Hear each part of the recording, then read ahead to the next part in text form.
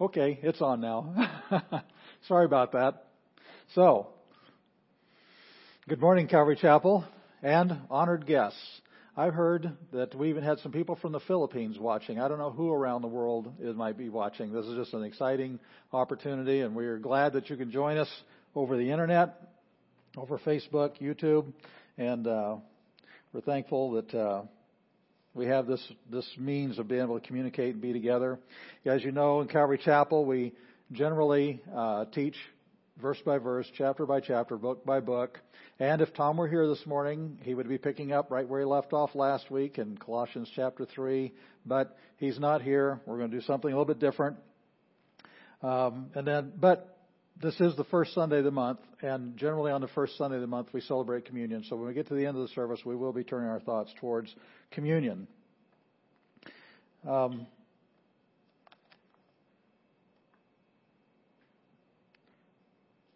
Joey's out here and helping with the streaming and stuff, and I was thinking about the fact that Jesus is coming back again, and all the good things we sang in this last song. He is worthy, and I had a dream, and I dreamed that I went to heaven, and I saw Peter at the gate, and Peter said, "Well, Bruce, your name's on the list, and you can come in, but there is a little problem.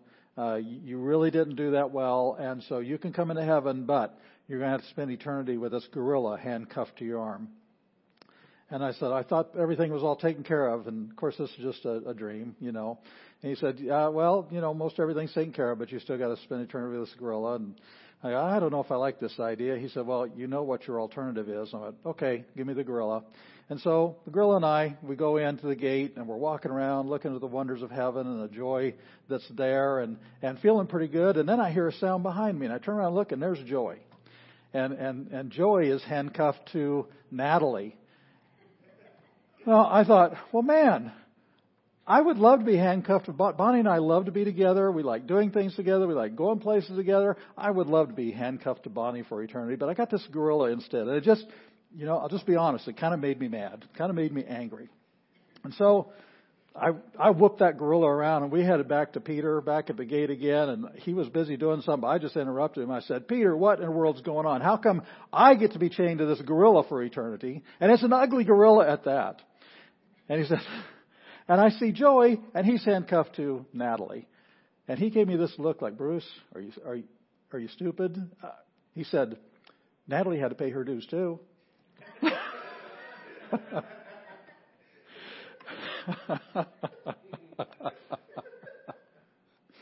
little bit of fun at Joey's expense. Of course, I didn't have this dream. It's just a joke, and as all jokes about heaven and hell go, they have no constraint to the truth. There's no theological ties to it or anything. It's just for the fun of it. But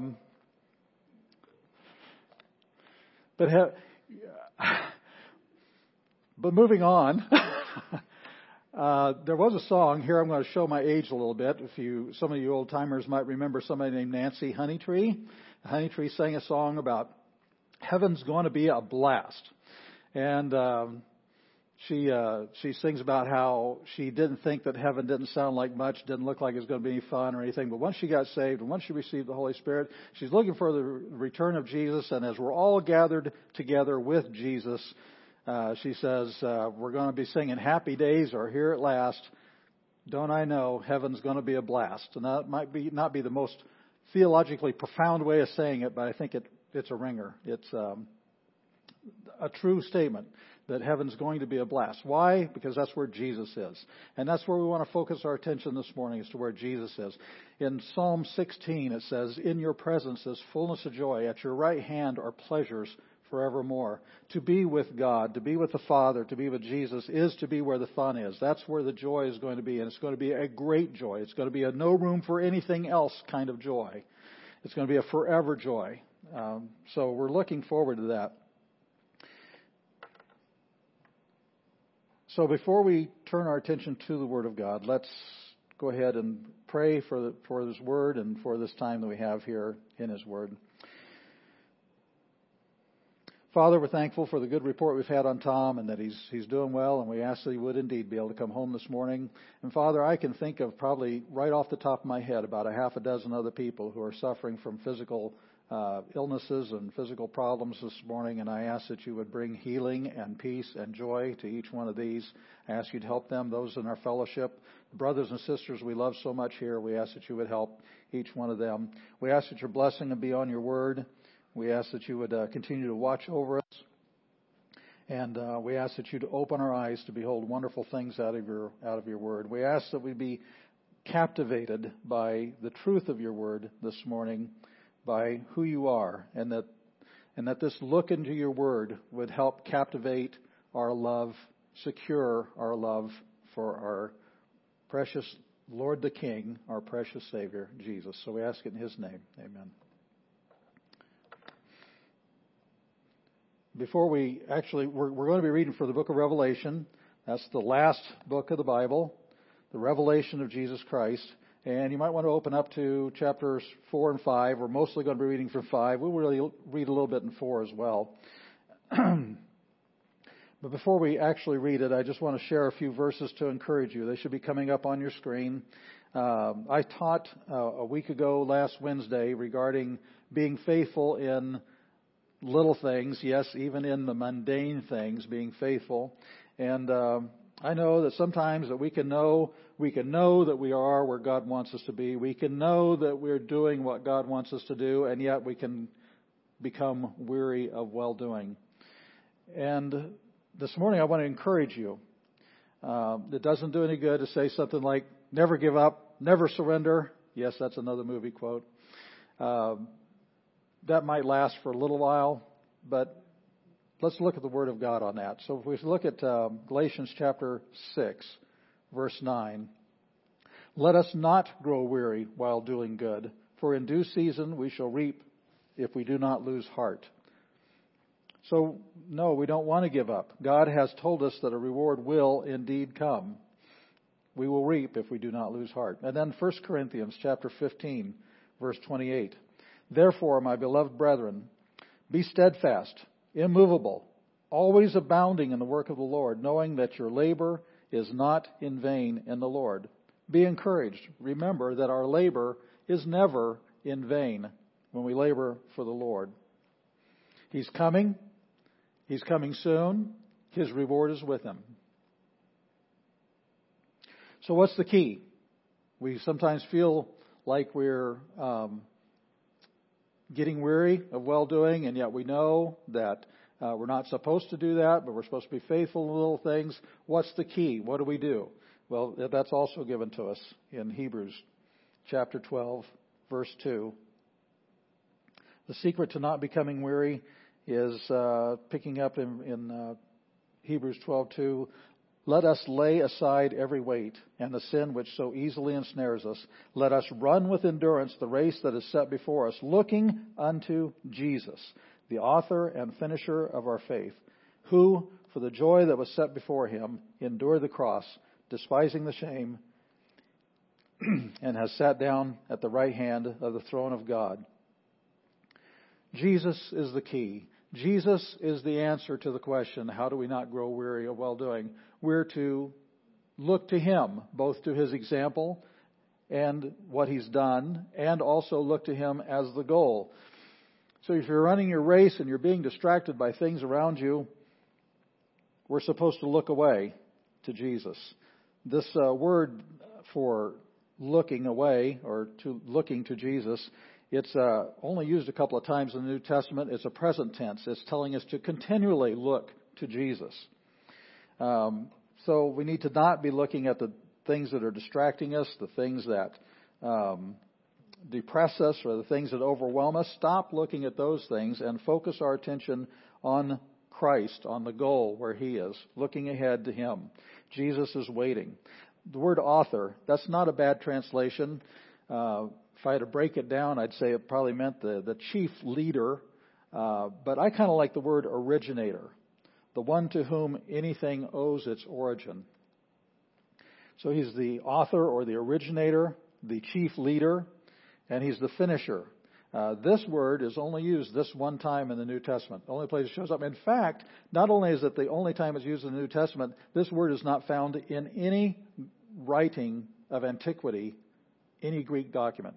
It is thought by some that the writer to the Hebrews actually made up the word, which I know I've done that when I'm teaching. I'm trying to explain something. I can't think of a word, and so I get a word that's probably a little close, and then I start adding things to that word, and I come up with a word that doesn't exist. And I think maybe that might have been the case here, that he came up with this. So what does it mean? The finisher. The one who completes, perfects, brings to the goal. Now, I didn't say or. He didn't complete or perfect or bring to the goal. This is all three. He's a perfecter. He's the perfecter of our faith. He completes, he perfects, he brings to the goal. He's the one who has in his own person raised faith to its perfection. And so he sets before us the highest example of faith. So that's what we're all about this morning. That's what we're going to do this morning. We are going to look away to Jesus. We're going to look at Jesus. And we can do that two ways. We can look forward to him. We're going to start with that one as the goal. That's why we're going to be reading from Revelation chapters 4 and 5.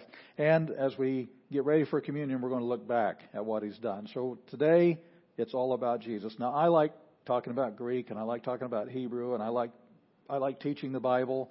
But my favorite, my favorite is talking about Jesus.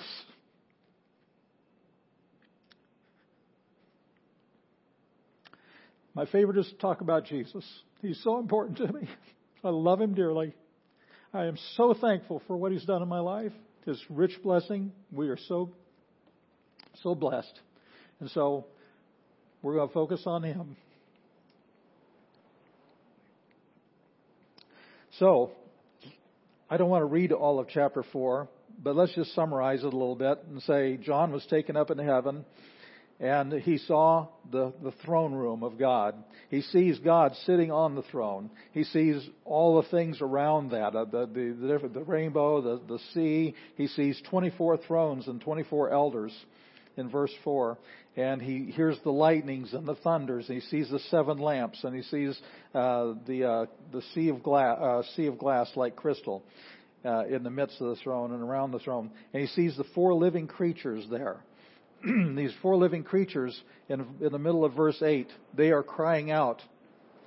It says, and they do not rest day or night, saying, Holy, holy, holy, Lord God Almighty, who was and is to come. Whenever the living creatures give glory and honor and thanks to him who sits on the throne, who lives forever and ever, the 24 elders fall down before him who sits on the throne and worship him who lives forever and ever, and cast their crowns before the throne, saying, You are worthy, O Lord, to receive glory and honor and power, for you created all things, and by your will they exist and were created. And then, as we come to chapter 5, our focus of attention changes just a little bit here. And I saw in the right hand of him who sat on the throne a scroll written inside and on the back, sealed with 7 seals. Then I saw a strong angel proclaiming with a loud voice, Who is worthy to open the scroll and to loose its seals? At this point, we hear crickets. Because in verse 3 it says, And no one in heaven or on the earth or under the earth was able to open the scroll or to look at it. So I wept much. Somehow John knew that this was there was incredible gravity, weight here. He knows that this is important. It says, So I wept much because no one was found worthy to open and read the scroll or to look at it. But one of the elders said to me, Do not weep. Actually, in Greek, that's grammatically, that is to stop doing something you're in the process of doing. He says, Stop weeping. Behold, the Lion of the tribe of Judah, the Root of David, has prevailed to open the scroll and to loose its 7 seals. And I looked, and behold, in the midst of the throne and of the 4 living creatures, and in the midst of the elders, stood a lamb, as though he had been slain, having 7 horns and 7 eyes, which are the 7 spirits of God sent out into all the earth.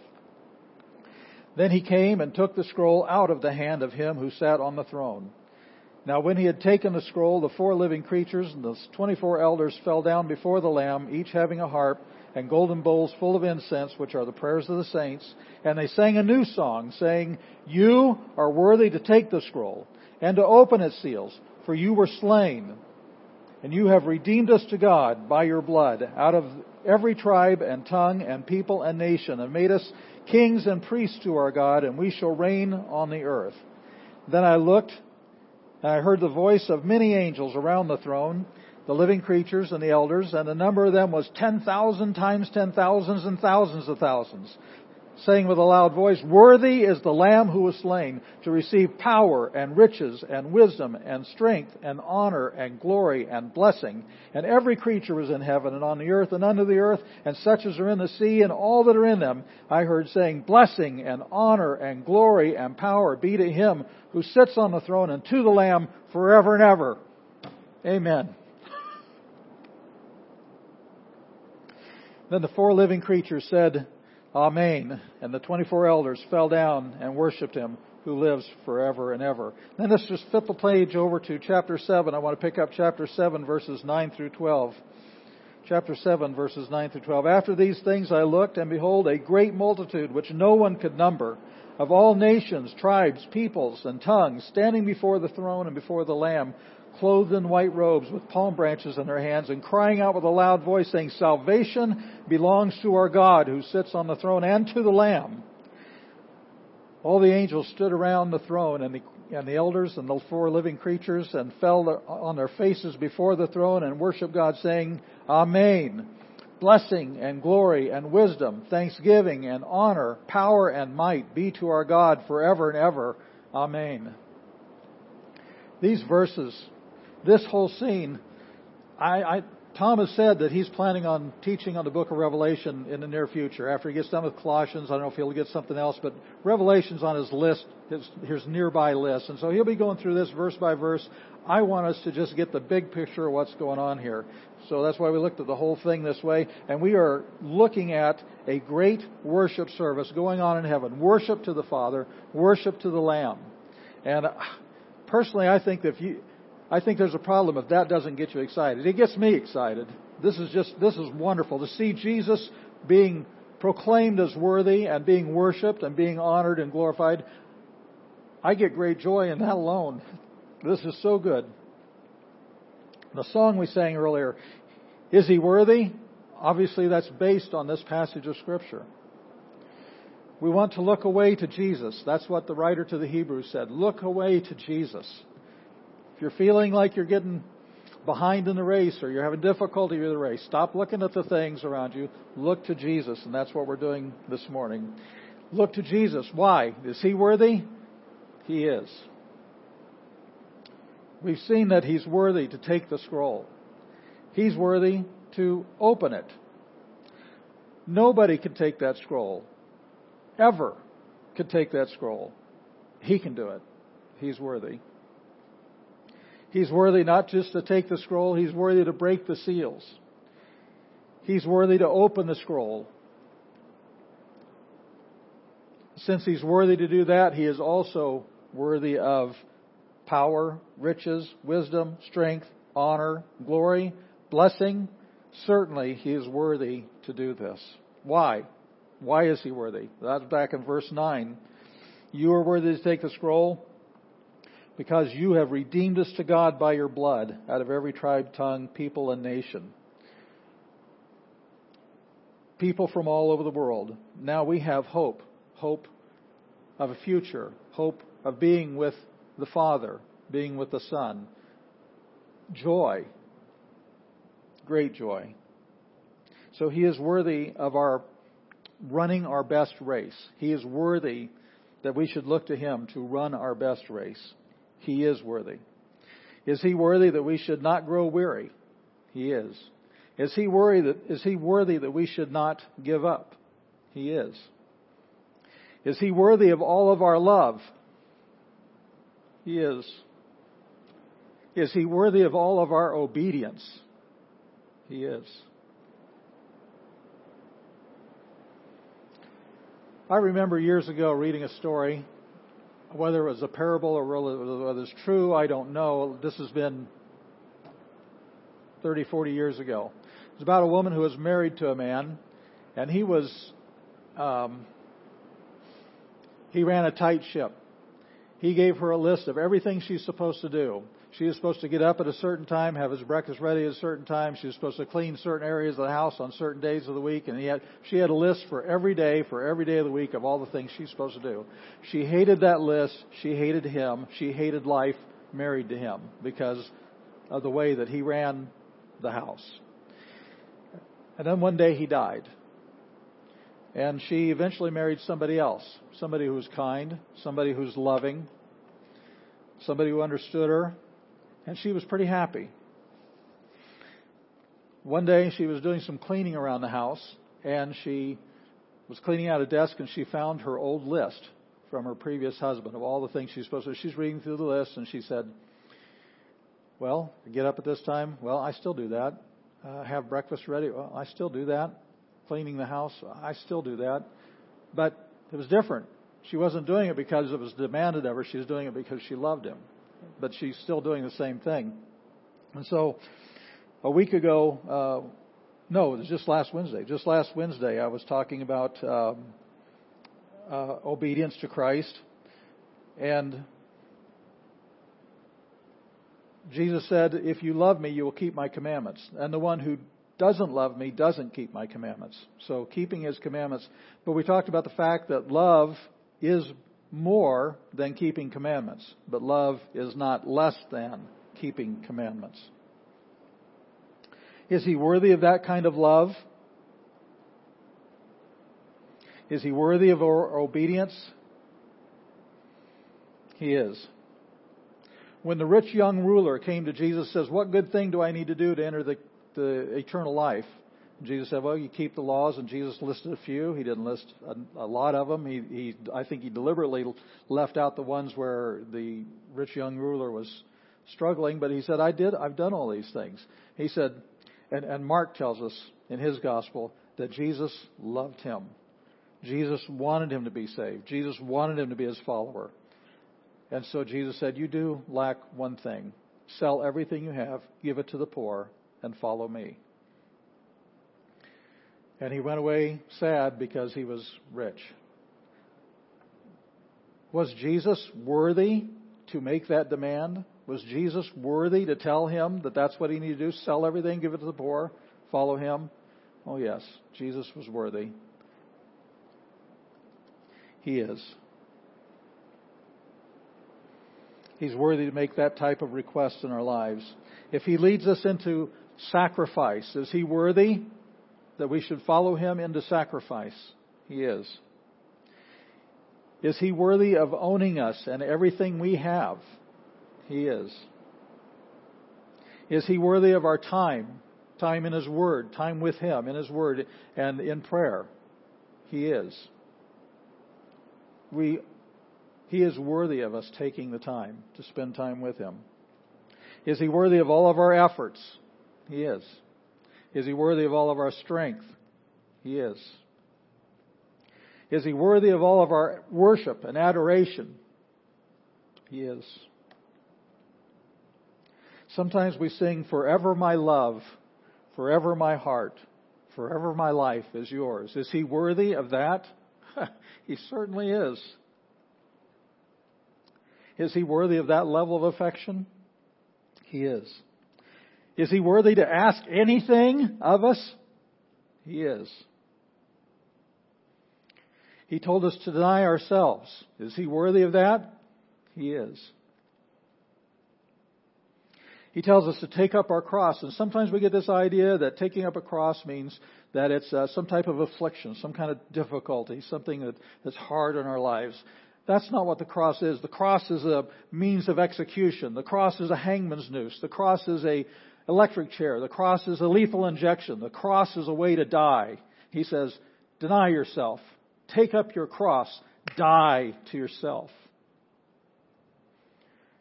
Is He worthy of this?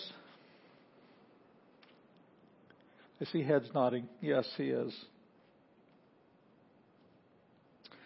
2 Corinthians 5:14 through 15 tell us that we believe that one died for all, then all died, and he died for all, that we who live should no longer live for ourselves, but for him who died and rose again on our behalf. He is worthy of this lifelong devotion. And all the other hard passages in the Bible, like denying yourself, taking up your cross. He says, if you put your hand to the plow and look back, you're not worthy of the kingdom of God.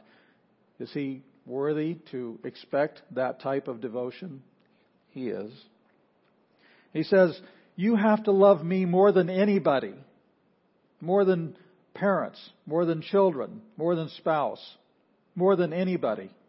Is he worthy of that kind of love, to be loved more than anybody else? He is. I remember back when we lived in Wichita, so this would be probably at least 30, 40 years ago, I was having a problem. I was kind of complaining to God, okay? There's been a couple of times in my life where God has had to just really rebuke me, and this was one of them. There were people at work, and we'd get in these discussions about social issues, which are really moral issues, like abortion and that type of thing. And, of course, I would take a biblical stand, a stand for the truth, a stand for God's view on things, and it seemed like I was constantly in contention with these people at work. And so I was walking after work, and I could take you right to the place where this happened. I remember it so well. I remember right where I was. I wasn't far from home. And I said, Lord, it'd just be so nice if I could just share the love of Jesus with these people. And I just wouldn't have to be, it just seems like I'm constantly in contention about it. And God spoke unto me in no uncertain terms, just as plain as could be. And he said, they didn't like it when the prophets did it. They killed them. They didn't like it when John the Baptist did it. They cut off his head.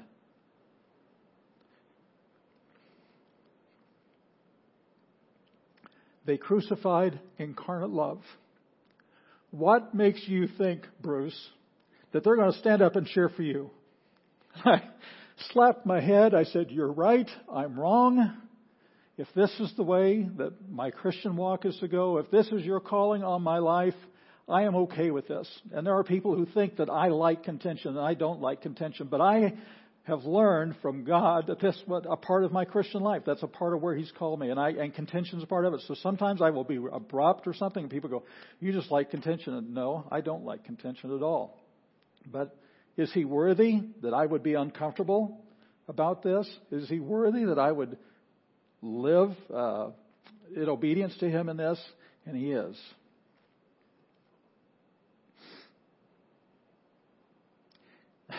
The other time, since I've started down this track here, the other time that He really got on to me it was a time in life I was really busy. Of course, I was working a full-time job, had a wife, young children at home, so we're busy anyway. And then I was leading a home fellowship. I was the treasurer for the church. I was the worship leader for the church. I was part of the leadership of the church, so I had meetings to go to. And there was counselings, and there was discipleships, meetings, and I just had no time for anything. I was filled up. My schedule was filled up, and I was kind of complaining to Bonnie about it. I could tell you exactly where I was. We were back in our bedroom. We were standing right next to the bed, and I said, it's just so busy, so full of my schedule, so full.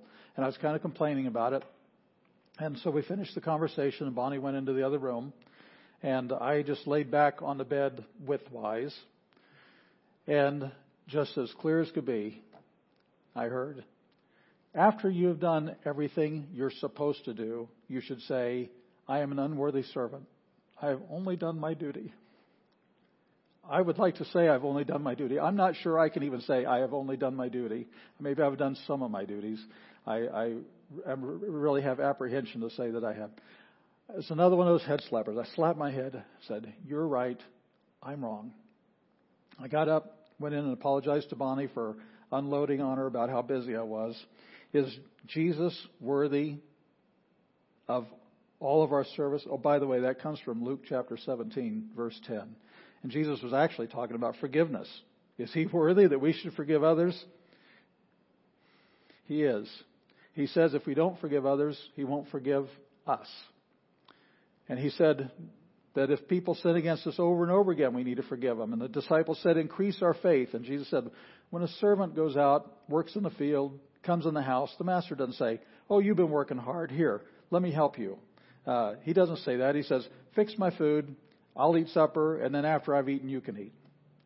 And that's when Jesus said that once we've done what we're supposed to do, we should say we are unworthy servants. We have only done our duty. Is he worthy of that? Yes, he is. If he calls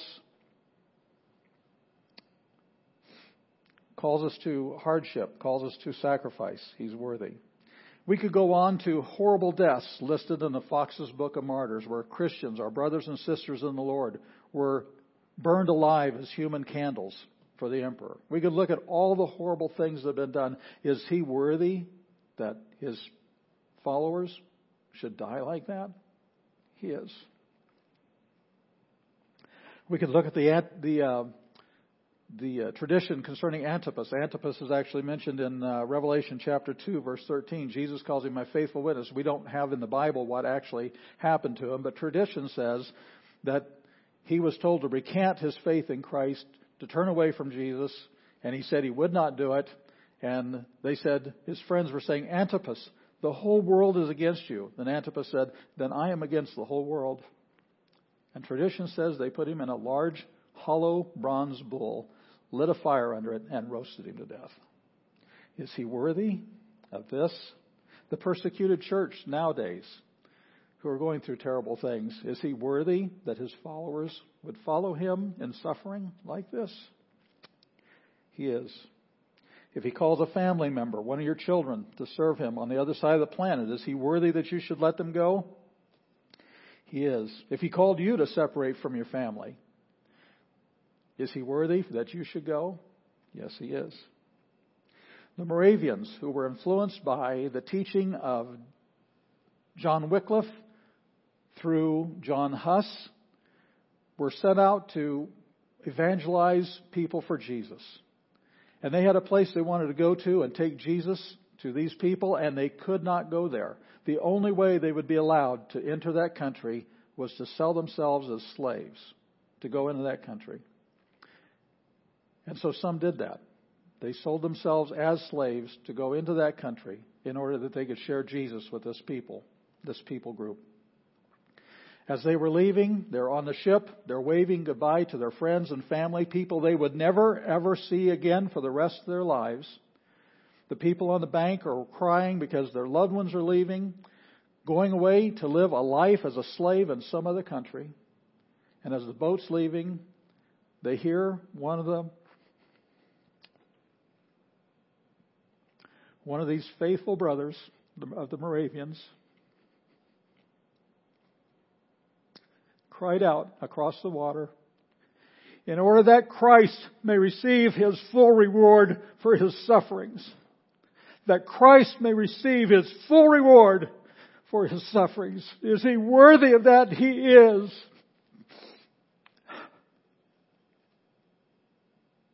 And the Moravians knew it. The Moravians were aware of this. How can he be worthy of this? We've looked at it. Because in chapter 5, verse 9, it says, you are worthy because you were slain. And you redeemed us to God by your blood out of every tribe, tongue, people, and nation. He's worthy. So when we get to looking at ourselves and our things around us, we can say, I don't deserve to be treated like this. But we also know how we really truly deserved to be treated. we know that we really should draw that card in the monopoly of life that says, do not pass go, do not collect $200, go straight to hell. That's what we deserve. But we're thankful for the Lord's mercy and kindness, His grace to us in providing eternal life through Jesus Christ. The wages of sin are death. The free gift of God is eternal life through Jesus Christ our Lord. It's free gift for us. It cost Him dearly. That's why He's worthy. It cost Him dearly. He took the treatment we deserved. He didn't deserve the treatment. We deserve the treatment. He took it for us so that we don't have to taste hell. The good news is that if you're saved, if you belong to Jesus, your life on this life and this world is the closest you'll ever be to hell. However, if you don't know Jesus personally, this life is the closest that you're going to know of heaven. Jesus paid the price for us. And so we can see a picture of that in the book of Isaiah. I think they're going to have that on the screen for you here. The book of Isaiah 53, Isaiah had a ringside seat to the sacrifice of Jesus. And he says, verses 3 through 10, He is despised and rejected by men, a man of sorrows, acquainted with grief. And we hid, as it were, our faces from Him. He was despised, and we did not esteem Him. Surely He has borne our griefs and carried our sorrows, yet we esteemed Him stricken, smitten by God, and afflicted. But He was wounded or pierced through for our transgressions. He was bruised or crushed for our iniquities. The chastisement for our peace was on Him. By His stripes, which means the blows that cut in, we are healed. All we like sheep have gone astray. We have turned every one to his own way. And the Lord has laid on Him the iniquity of us all. He was oppressed, He was afflicted, yet He opened not His mouth. He was led as a lamb to the slaughter, and as a sheep before its shearers is silent, so He opened not His mouth.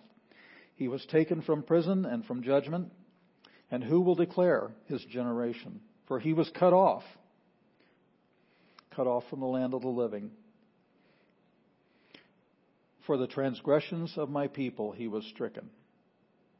And they made His grave with the wicked, but with the rich at His death, because He had done no violence, nor was any deceit in His mouth. Yet it pleased the Lord to bruise Him. He has put Him to grief. When you make His soul an offering for sin, He shall see His seed, and He shall prolong His days, and the pleasure of the Lord shall prosper in His hand. There in verse 10, where it talks about He made His soul an offering for sin, the word in Hebrew is asham. Asham is the same word that's used in the book of Leviticus for the guilt offering. He was the guilt offering. I'm going to invite the worship team to go ahead and come on up and prepare for the communion song. And as they do, I want us to continue to consider why Jesus is worthy of all of our love, all of our worship, all of our time, all of our obedience. The Messiah, Jesus, is the one who became our guilt offering. He was treated horribly to pay for our salvation so that we can be with Him and with the Father forever. He purchased such great salvation, the hope, the future, the joy, the grace, the love, the mercy. We owe Him everything. Let's pray. Thank you, Lord Jesus, for your sacrifice and your provision for our sins so that we can be forgiven and live forever with you and the Father. And that will be perfect joy, to be with you, to be with the Father. Thank you for your devotion to fulfilling, accomplishing what the Father's will was to purchase this salvation. Thank you for your great love and kindness.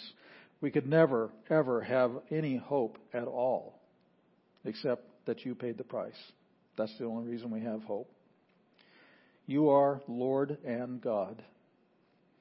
This is why you're worthy of all the things that we've looked into this morning. Blessed be your holy name. You are indeed worthy. Blessed be your holy name, Lord Jesus.